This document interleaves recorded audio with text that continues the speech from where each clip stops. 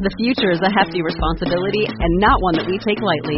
But then taking things lightly has never been what Hefty is about. That's why we've created the Hefty Renew program that turns hard-to-recycle plastics into valuable resources like park benches and building materials.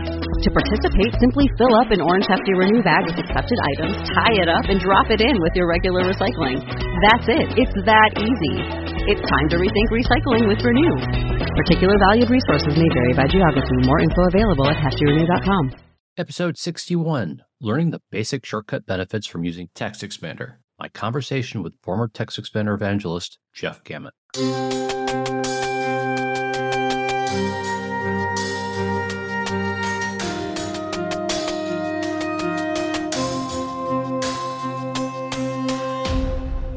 Jeff is a technology blogger, podcaster, author, and public speaker. Jeff was the Mac Observer's managing editor and the TextExpander evangelist for Smile. Currently, he writes and hosts webinars for several companies. He has presented at Macworld Expo, MacStock, RSA Conference, several WorldComp events, along with many other conferences. You can find him on several podcasts such as The Mac Show, The Big Show, Mac Voices, Mac OS Ken, In Touch with iOS, and more. Enjoy. Hey everyone, just a quick shout out before we start. Are you enjoying the TextEditor.page podcast? Consider giving us a 5-star review at Apple Podcasts or wherever you get your podcast feeds. Also, consider buying us a cup of coffee or two from the link on our blog to help defray some of the production costs. Thanks, and again, enjoy. Jeff, welcome to the podcast. It is so awesome to be here. Thank you for having me on. I appreciate you being here, and to get things started, please tell us, what is your current tech setup? My current tech setup is a 2023 14-inch MacBook Pro M2 processor, which is a very nice little upgrade. Oh, I have to interject here. So I've got the M1. Did you have the M1 before you got the M2? No, I moved from an Intel Mac straight to the M2 Pro. So I have the M1, and when I got it, it was like rockets. I assume you've got the same noticeable difference between the two. Oh, yeah. It's surprising. And it's easy to get used to and appreciate the speed.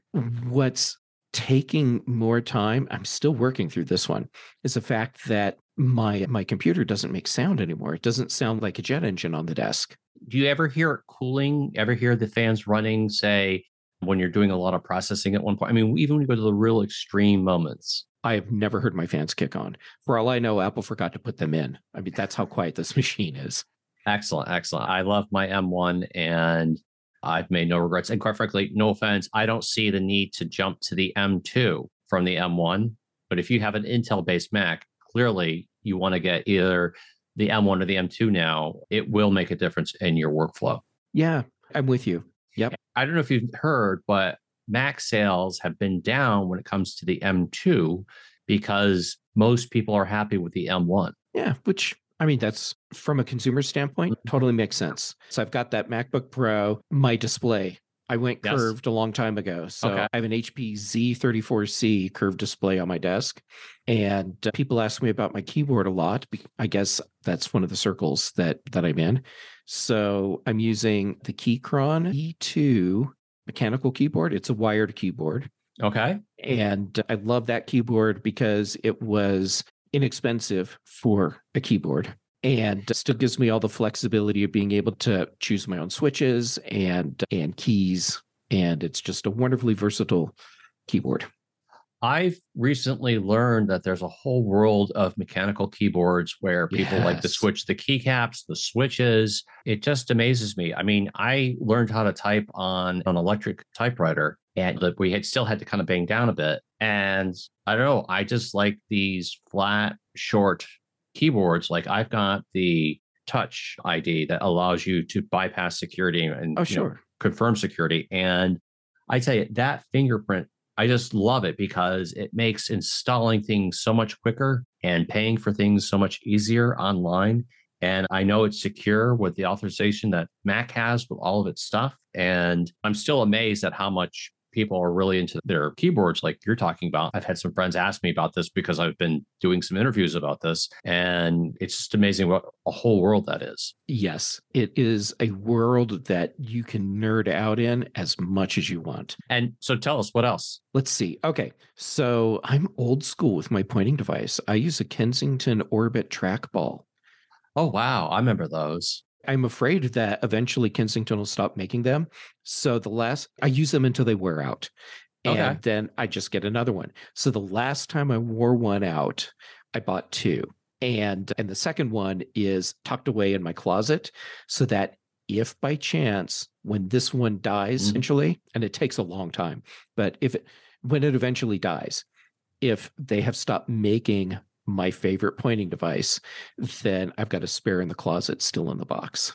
I just recently interviewed Annette Chody for episode 60, and she was talking about her favorite keyboard is, I think it was from Microsoft, and she loved it so much that she bought like 4 or 5 of them. She bought the Microsoft ergonomic keyboard. That's I think one that people fall in love with. I think you're right. And she bought so many of them because she's afraid that one day, one, her keyboard may break, and 2, like they'll stop making them. So she got them in the closet. I was like, I'm amazed that people do that. But please go on. Not because I do it. Okay, fair enough. Fair, but you didn't do it with the trackball. You got to do it with the trackball too.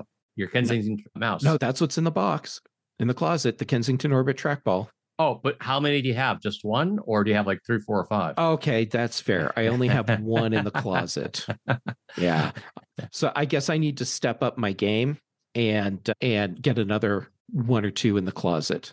Be a true diehard fan. Right. Yeah. But tell us, what else? Let's see. Okay, so I love my audio. So I have a set of Audio Engine A5 Plus speakers here on my desk. Okay. And because I'm into my audio, I'm running a DAC. And what's for people that don't know, it's digital to analog converter. So when you get sound out of your computer, it's digital, but it needs to become not digital for your speakers. Right.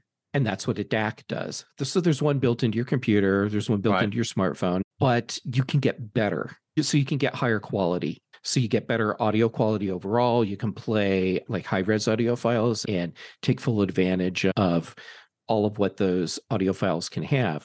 So I have an external DAC, and I'm going to tell you the name, but I'm prefacing this with, I am not swearing. I have the Shit Modi 3 Plus DAC, and that's SCHIT. And it's fantastic. So the audio quality that I get out of my speakers is substantially better than what I can get if the audio is coming just straight from the computer to the speakers. Could you please briefly describe how it increases the quality or the sound, if that makes any sense? Sure. Okay. So there's a little chip in your computer, and what it's doing is processing that digital so that it becomes the audio you ultimately hear. There are different quality levels of those chips, and you have different bit rates and bit depth that they can handle. So like in my computer, it's 48K is what it can do. Right. And older computers, it'll be like 24K. And so with this DAC that I have, I can go up to over 300K, which is ridiculous because there's no way that our brains can perceive any of that. But it lets me go substantially higher for the quality of the audio files than my computer itself can handle.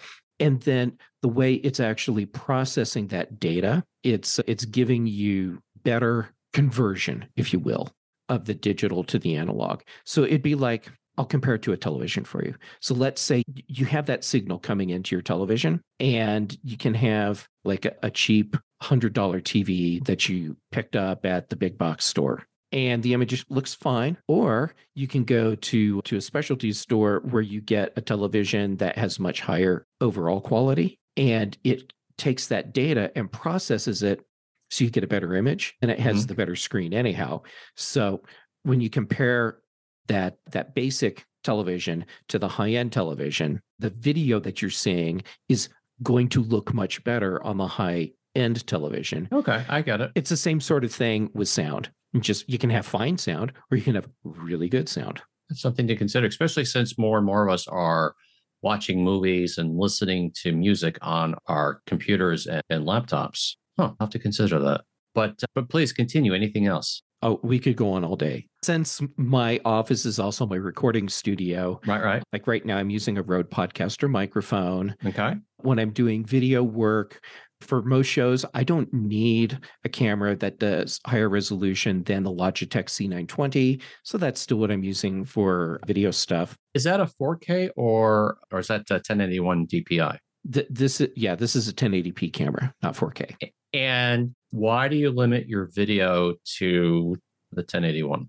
The reason that I'm doing that is because for the types of shows that I'm doing, there will be no additional value in the higher resolution video that I would be capturing, because they're not going to be outputting anything higher than 1080p. And in many cases, it's a live show. Right. And so you don't want to burden whoever is doing the show with more data than they really need to have.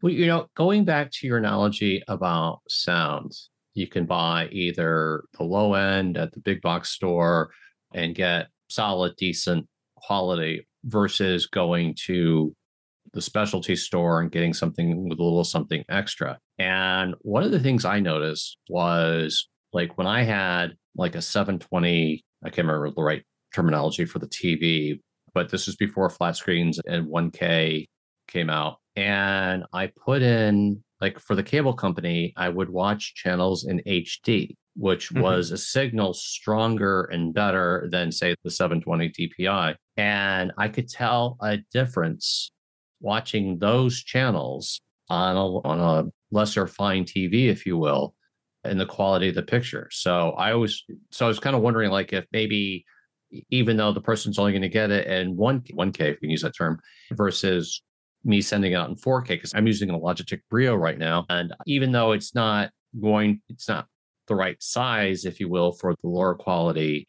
videos, but still the user may see something a little bit better in what they're observing. Does that make sense? That makes sense. Sure. I mean, the more data you can send, regardless of what can ultimately be processed out, I mean, to a degree, the better off you are. Gotcha. And yeah, the Brio that you're using, that's a really nice camera. I want to go back to something you mentioned earlier. What is the utility you find in having a widescreen monitor, say, versus maybe 3 different monitors on your desktop? For me, this is about having all of that screen real estate, but having it in a single focused point. So for the screen that I have, HP did this incredible engineering with it, where they figured out what is exactly the right curve so that when I look at the center of my screen versus look at the edges, the focal distance doesn't change. Okay, I understand that. And so that's a big thing for me because I spend so much time in front of my display. It also, for me, is more efficient because I don't have to fill up space on my desk or in front of me with additional display arms to have these displays kind of stretched way out. That makes sense. And I have found that for me, working from a single display, having been someone that was a multi-display person previously, it's more efficient for me. And I've heard a lot about that too, how keeping your eyes focused just on the one screen can help you stay a little bit more focused on the work that you're doing. I'm a 3-screen monitor setup. It's just the way my mind works because I can separate things out and keep them also kind of in the same sense consistent. So like if I'm working on a Word document but need to do some research online, but keep an eye on my email, I can go back and forth between the two. And then when I need to go over, say, to the third, I can just easily do that in my mind, at least. But the thing is, as I mentioned earlier, what works best for you is what works best for you. What works best for me may not necessarily work what's best for you. So as I say, to each their own. And I just always like hearing from other people who have a different setup. That being said, do you find the quality of the screen, say, not as good as some of the more comparable monitors that are not widescreen like yours or curved? It comes down to doing your research and finding the quality display. So in my case, no. And as a matter of fact, when I bought this display, it wasn't even offered as a 4K display. So it's just, the resolution is just a little under 4K. Okay. And it doesn't matter because the image quality is more than good enough for what I need. And as I say that, I think it sounds a little bit like I was compromising. with image quality, but no, it's a really good image. And it's so good that when I started looking at 4K monitors as an alternative, I realized this actually does everything that I need. There's no point in replacing this display with something else just for the sake of saying I have 4K when I already have a really good image. Well, let me ask you this. So do you mostly use your monitor, your screen for video, audio, or for reading and writing? Well, my career is based on writing. So a substantial amount of my time is spent looking at the screen and looking at text, whether I'm writing it or reading it. But I'm podcasting multiple times every week. So there's a lot of video that's happening on my screen as well. See, the reason why I ask is I got the XDR within the last 6 months because I knew I was going to be doing more content creation for the podcast and for the blog, and also doing some vlogging. And I love it. It's a gorgeous display. And I've got my two 4Ks flanking me left and right. They're LGs, they're solid machines, but I'm looking at basically a 6K monitor. And as I'm in my early 50s, it's just a little bit easier to read. And I could see where an update to a 5K, or if I have an extra $12,000, I'll get 2 more XDRs, but sure. like we have extra, and I'd be a happy camper.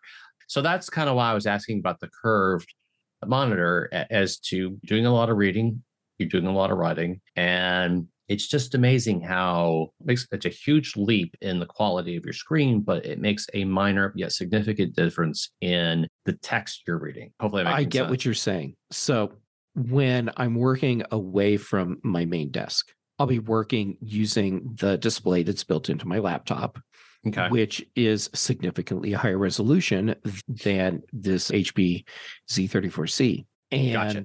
I mean, yes, I can see the difference in the text, but in many cases, it's not a difference that is significant enough for me to think, wow, I don't have clear, crisp text on my big display. I better replace it. If that were the case, this display would have been gone like within a week after me getting the new laptop. Gotcha. I understand what you're saying. And like I said, to each their own. My eyes seem to be just going a little bit to the degree that's just kind of beginning to bother me. And who knows, maybe one day I'll have a nice settlement and that'll be the case, and I'll be getting a couple more XDRs, and maybe they'll put them on sale or something. We both know Apple doesn't put on sale anything. But tell you what, let's get into the questions. Okay. For our first question, please tell us, what is TextExpander and what are your top 3 favorite TextExpander snippets? All right. TextExpander is it's like a productivity tool that I use as part of my daily routine in writing for people.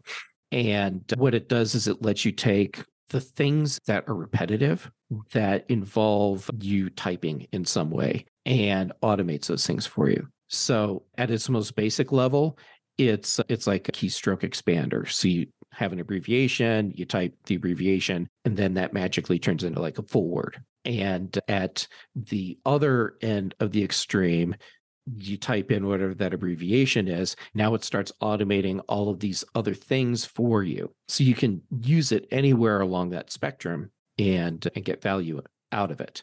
It started initially as a tool for the Mac, and it has since expanded out so that there's an iPhone and iPad version. There's a Windows version. I think there's an Android version. I think you're right on that. Yeah. Since I'm not in that ecosystem, I'm not 100% sure. So, well, then tell us, what are your 3 favorite snippets? My 3 favorite snippets. This might sound mundane. However, the mundane is oftentimes, in a case like this, the most valuable. Right. Because it's the thing that you're just doing all the time. So the first snippet that I have on my list, it's my email signature. Yep. Do the same. And okay, so here's what I did with my email signature. Granted, knowing that every email application lets you build your signatures right in the application. For me, I don't want that, because if I'm going to switch my email application, I don't want to have to change out all my signatures. Like right now, I'm using Apple's Mail. Right. If I could find something that did everything that I need better than Apple Mail, I would drop it in a heartbeat and move. But I haven't found that yet. but I'm ready for when it happens. So the signature snippet I made, it's universal. So I can use it for personal and business. Right. And I can choose which phone number it's going to show. I can choose what social media platforms it's going to list. It has all this stuff built into it. So when I type my abbreviation, I then choose what I actually want to be in the signature for that specific email. And then what shows up is now this, I'll call it a customized version of my signature, but it's more personalized for that specific email. Pardon the interruption. I hope you're enjoying this episode. Consider sharing this show with others. And please leave us a review on Apple Podcasts or wherever you get your download feeds. If you're listening directly from our blog, consider buying us a cup of coffee or two from the link on our blog to help defray some of the production costs. Thanks again, and enjoy. So, well, let me ask you, what is your, well, first of all, for the listener, what is a snippet? A snippet is the thing that you're expanding. So you have your abbreviation and you type that. Let's say my abbreviation is like ABC. Okay. And when I type ABC, it changes into whatever the snippet would be. So since it's ABC, maybe it's like welcome to our new alphabet podcast.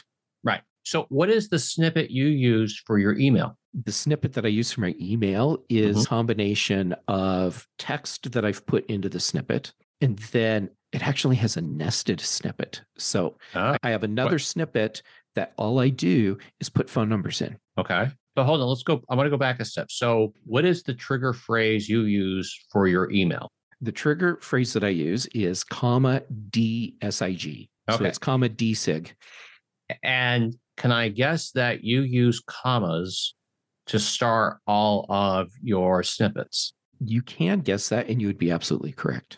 I do something similar. Most of my snippets are usually start with a period and then whatever I want, but we'll get back to that in a minute. For my email, if I'm sending out my work email, it's always Michael at, and then it populates out into eisenberg-lawoffice.com, my email. If I'm doing it for the blog and the podcast, I type Michael DJ at, and then it will do the Tech Savvy Lawyer page. And you mentioned phone a moment ago. How do you populate that? All right. So I have one snippet that's my various phone numbers. And that's because typically I want to choose a specific phone number in a specific instance. Okay. I have multiple snippets where I need to do this. So instead of having to go and add or change phone numbers across multiple snippets, I made the one that's just the phone numbers. And now, do you have a drop down where you can pick the one you want to populate?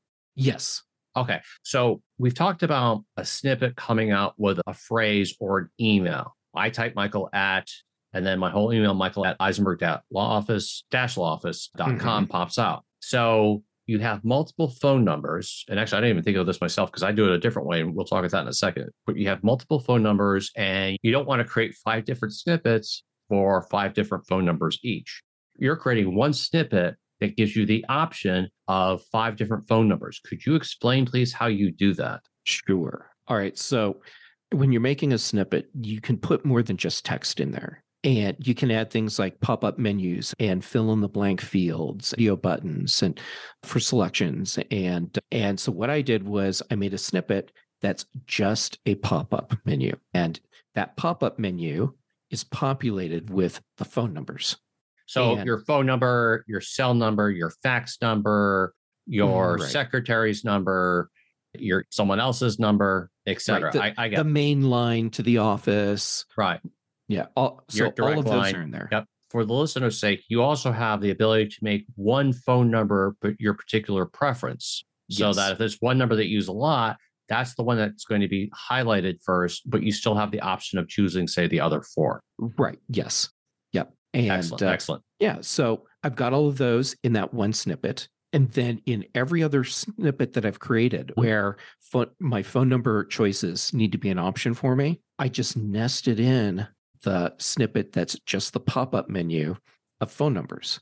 And so now whenever I invoke one of these other snippets, like in this case, my email signature, instead of just having everything, boom, drop into the email at the end, I get this window that pops up. Now in the window, I can choose which phone number if it's different from the default that I want.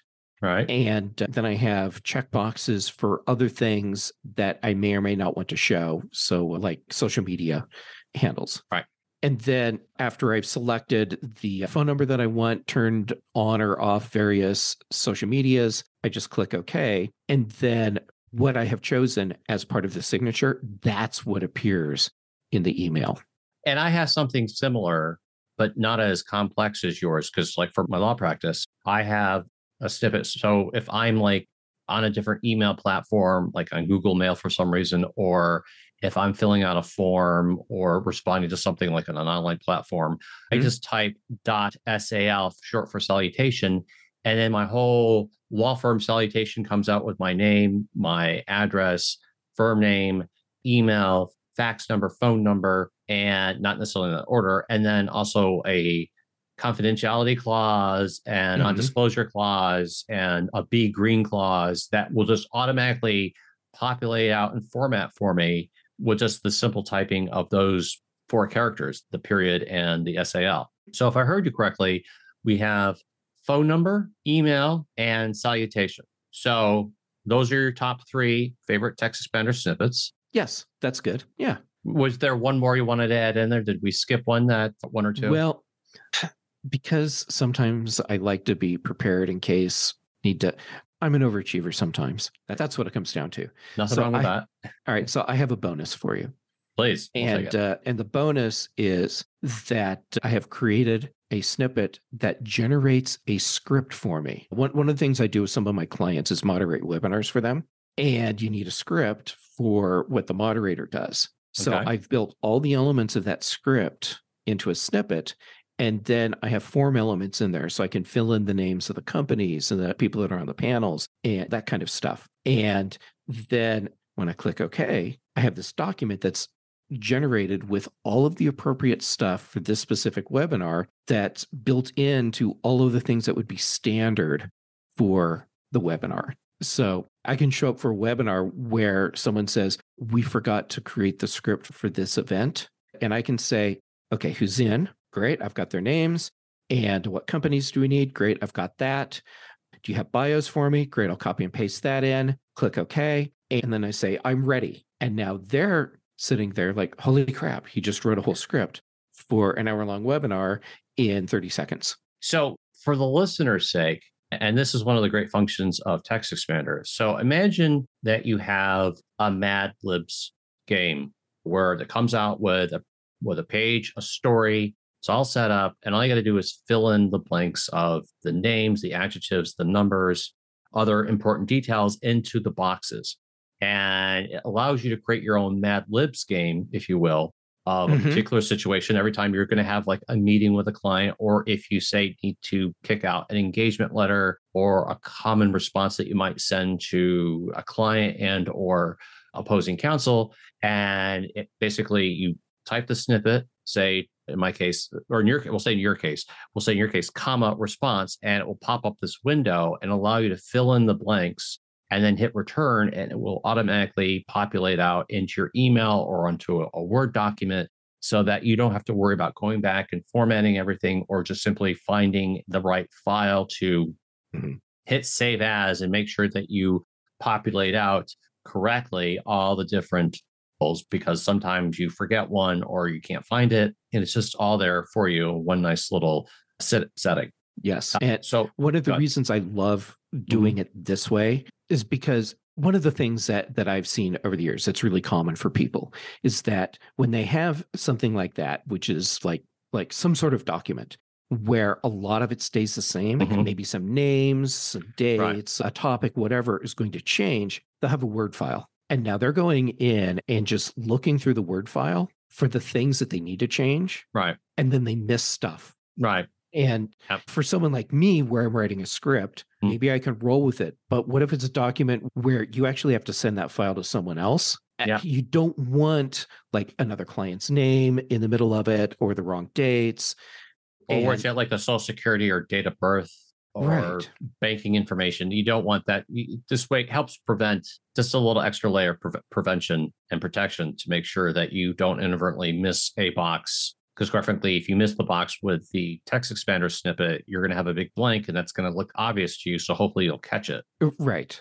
So let's move on to question number 2. What are your top 3 favorite unusual snippets that people might not expect a program like TextExpander to do? I like that you came up with this question. I just have to let you know, because for me, it's one of those things where I can say, oh, here's this really weird thing that I'm doing, but it's not weird after you realize, wait, that's a thing you can do. All right. Exactly. So, exactly. First one, I get URLs all the time. I have the stub on them, all that extra tracking info and stuff that I actually don't need with the URL. So I can copy that URL and then use a snippet that analyzes what's on my clipboard, finds where the stub begins and deletes all of that.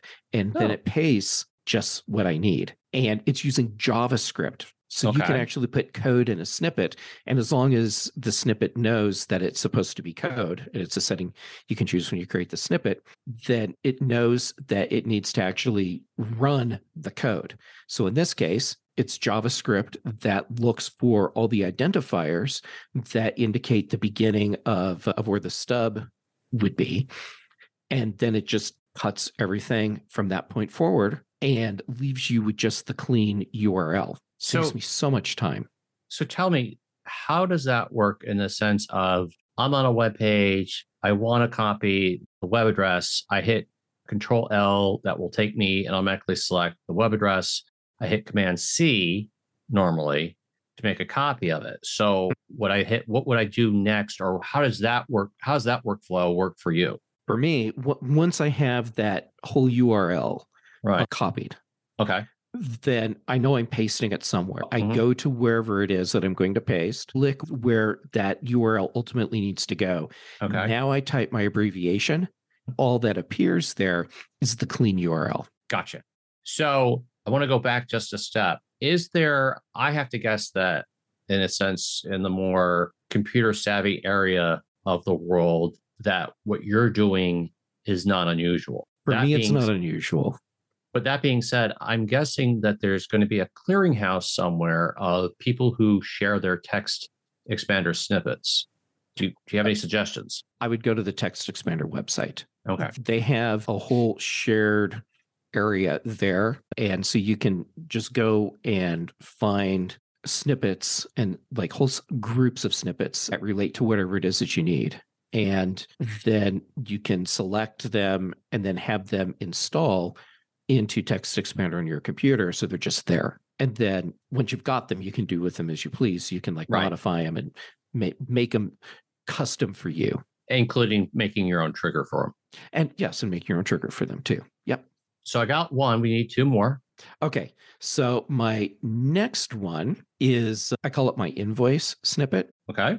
So when it's time for me to send an email invoice to my clients, while I can use my invoicing platform to do that whole process for me, I'm using TextExpander for that because I'm actually generating my invoice as a PDF because I have this whole workflow. So I want the physical file of the invoice. And so that just doesn't work with the automatic system that's built into my invoicing system. So I generate my PDF. Now I go to my email application, put my cursor in the to field, type the abbreviation for my invoicing, and it pops up with a form where I choose which client it is. And then I choose what type of project it is. If there's like a project code that goes along with where I've been writing, there's a field for that. And then there's a field where if it's for one of my clients, because I do some writing for content creation agencies, then I can pick which of their clients it is as well. And then when I click OK, it starts in the to field, fills in the email address, jumps to the subject field, generates the subject based on everything else that I've already selected. And then it jumps into the message body field, fills in everything there, puts the date for today, because today is when I'm sending it, and drops the cursor right. Oh, and it also takes that email signature snippet that I use. Yeah. embeds that in there. So now I also get to choose what info I want as part of the email signature. So when I finally click OK, it takes all of this stuff, generates everything for me, leaves the cursor sitting right where I'm going to drop in that PDF. And if I really wanted to, I could make some JavaScript that would automatically grab that PDF for me as well. I just haven't gotten around to doing that. But anyhow, so it's type a snippet, fill in a few fields, click OK, and I have a complete email done. You do something similar that I do in my practice. When I make a notice of appeal to the Department of Veterans Affairs, I have a fax snippet set up so that when I go to the to button and I type in .va appeal, and a pop-up box will show up, and I have pre-programmed in it to the to field, to the Board of Veterans Appeals, to the VA Intake Center, and then also it will have a RE, the veteran's name, and then it will populate out for the date of the denial or decision, the veteran's social security number, et cetera, and then go down saying, dear VA, please find following the aforementioned forms and whatnot that need to be attached with this. And then, of course, some other language. And so that just automatically pops out with me just typing in a couple of characters and then filling in the pop-up menu, the veteran's social security number, his name, his email address, and then that all just populates out for me so that I don't have to reinvent the wheel, just like what you're talking about. There's a lot of practical uses for what you're talking about, especially for lawyers. Tell us, what is your third? Okay, so I'm going to preface this with everything that we've talked about today involves any sort of scripting, additional coding to make it work. All that stuff's been using JavaScript, so it's cross-platform. This is the one Mac-only thing that I have for you. Okay. And this is a snippet that has AppleScript in it. And when I type my shortcut for that, it toggles my computer between light mode and dark mode. And you don't even have to have your cursor in any sort of field. Like I can just be in the Finder, nothing selected, type the snippet, and the AppleScript runs, and I'm toggled if I'm in light mode, now I'm in dark mode. But why would you not an AppleScript? So it's an AppleScript just to go from the two modes. Why would you want that? First, because it's cool to show people you can do it. But then second, most of what I do, I'm in light mode all the time. I just prefer the interface. But if I'm working like later at night and there's just too much bright, then I'll just toggle into dark mode. So now all my menus and everything, they're dark and it's a little easier on my eyes. So I wasn't trying to insult you by asking why. No, it's a legit question. Yeah, why I'm trying to understand the utility. So I guess that would save you from having to take your mouse, figure out where the light mode, dark mode switch is, which quite frankly, couldn't even tell you where it is because I just keep my stuff in dark mode just to keep it easy on my eyes.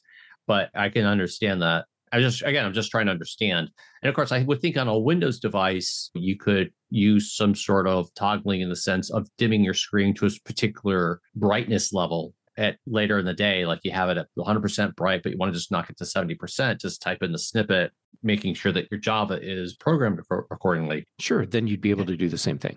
And so your last answer sort of bleeds into our third question, because I have a feeling that a lot of listeners are thinking, well, Mike prefers Mac over Windows, and Jeff seems to be a Mac guy too. But with the exception of the last answer, all of your prior answers in our prior discussions are universal, that they can be used on both Windows and Mac versions of TextExpander. And from our basic understanding, that includes also iOS and Android. So that being said, let's go directly into the Windows environment. I know you are a Mac person, being the editor of the Mac Observer and part of many Mac podcasts. Well, I was the editor at the Mac Observer. Oh, excuse me. I'm sorry. You were the editor. I apologize. It's okay. The reason I point that out is because the current managing editor, he's a really good guy and he's really good at what he does. And I don't want to take away from any of the hard work that he's doing. And I wasn't trying to do that. And I respect that completely. And shout out to him. That being said, what are your 3 top favorite window-based shortcuts?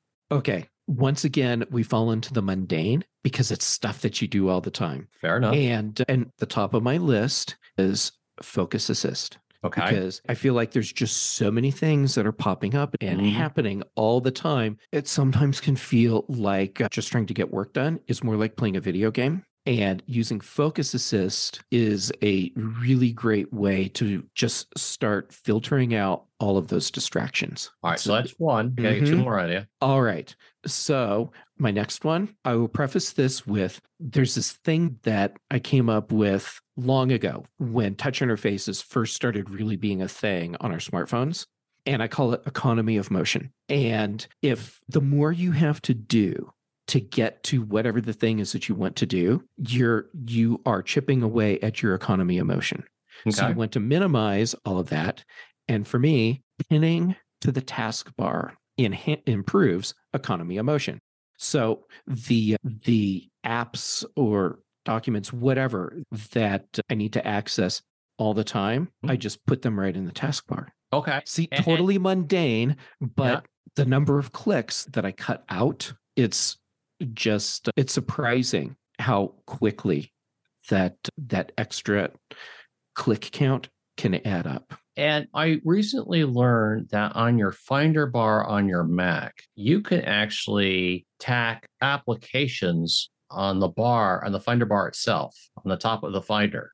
Oh, and I didn't know that. You can put applications and documents and other folders in there too if you want. I had no idea. I literally learned this the other day. I didn't know I had the ability to do it. I know that like certain programs sometimes pop up on there, like for instance, Dropbox, or what's the one I'm looking for? Default folder X will sort of pop themselves on there. I didn't know I had the ability to put my own on there until I came across something in one of my RSS feeds that I was going through.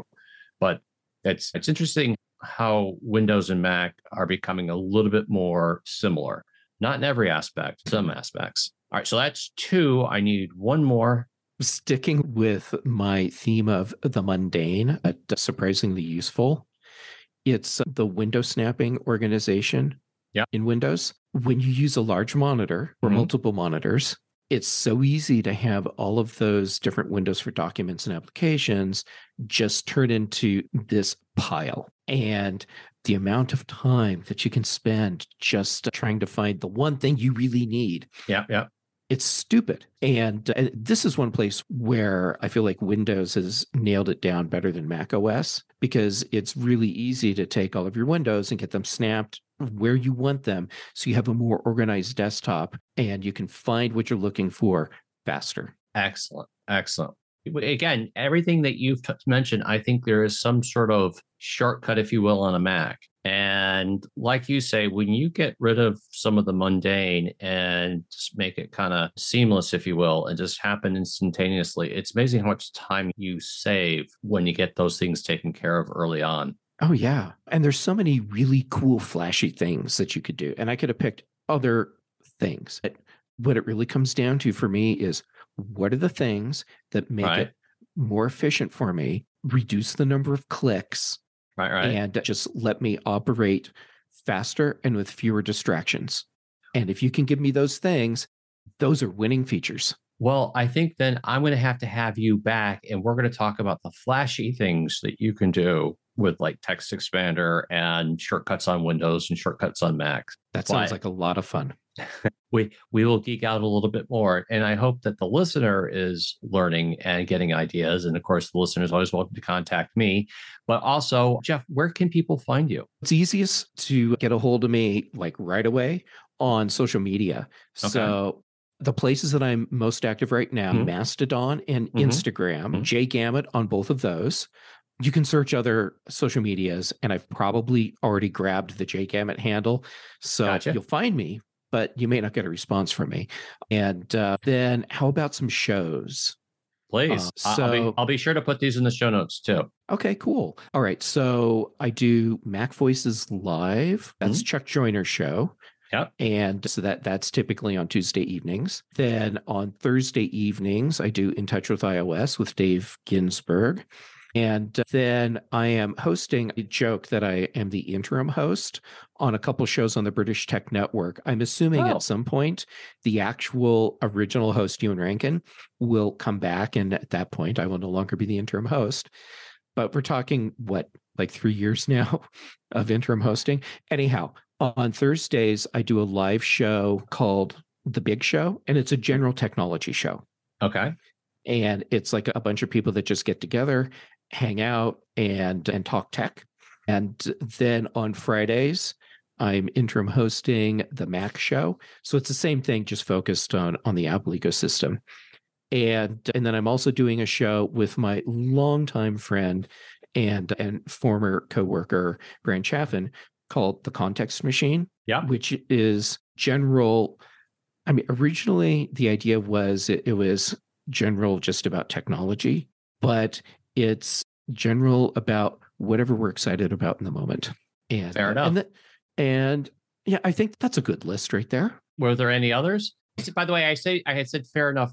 I wasn't like diminishing your podcast. I'm like, it's your podcast. You got to figure out what it is you want to do with it. And if you start off with one thing and realize actually it might be better doing this instead, then you're the driver of this. Funny you should say that, because the Context Machine, very quickly, the history of it, it started as a show long ago, like when podcasting was a brand new thing. And a friend of mine, Ricky Spiro, he has one of those voices where he could read the phone book and you would pay to listen. He would just read some news stories. And then he decided at some point, well, it should be more than that. So let's get some context in here. And as an experiment, he asked me to come on and provide my perspective on a couple of the news stories he was reading.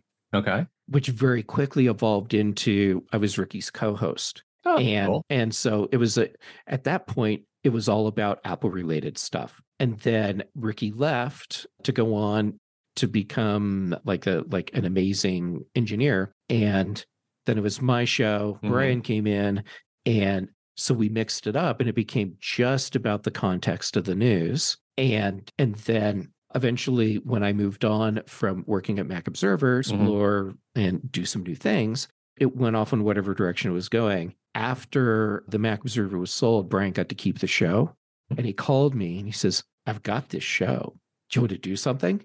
And so it evolved again, and it became us talking about whatever we wanted. Cool.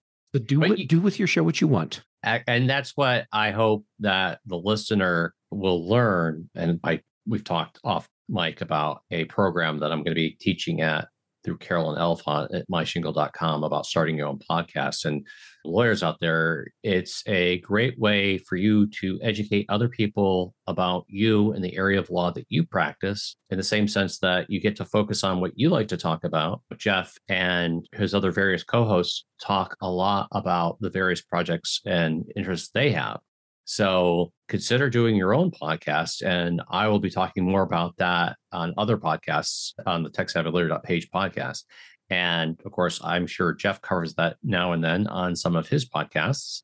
I encourage you to follow Jeff, and hopefully you'll continue listening to my podcast as well. I think on that note, I want to thank you again for being on. You have a great day, and we look forward to hearing from you soon. Well, thank you again for having me on. This has been so much fun. And we should have done this sooner. This is so much fun. That was my fault. And by the way, for the listener, Jeff and I met through David Ginsburg of In Touch with iOS on his podcast that I know that I've posted my appearances on this blog. And hopefully Dave will invite me back, and hopefully maybe Jeff will invite me on one of his shows. And hopefully, regardless, the listener will continue to listen to my podcast and get into some of Jeff's podcasts as well. And you are always welcome on any show that I can sneak you into. Oh, you're very kind. And again, I want to say thank you, Jeff, and have a great day. Thank you for joining me on this episode of the TextSavvyLawyer.page podcast. Our next episode will be posted in about 2 weeks. If you have any ideas about a future episode, please contact me at michaeldj@the TextSavvyLawyer.page. Have a great day and happy lawyering.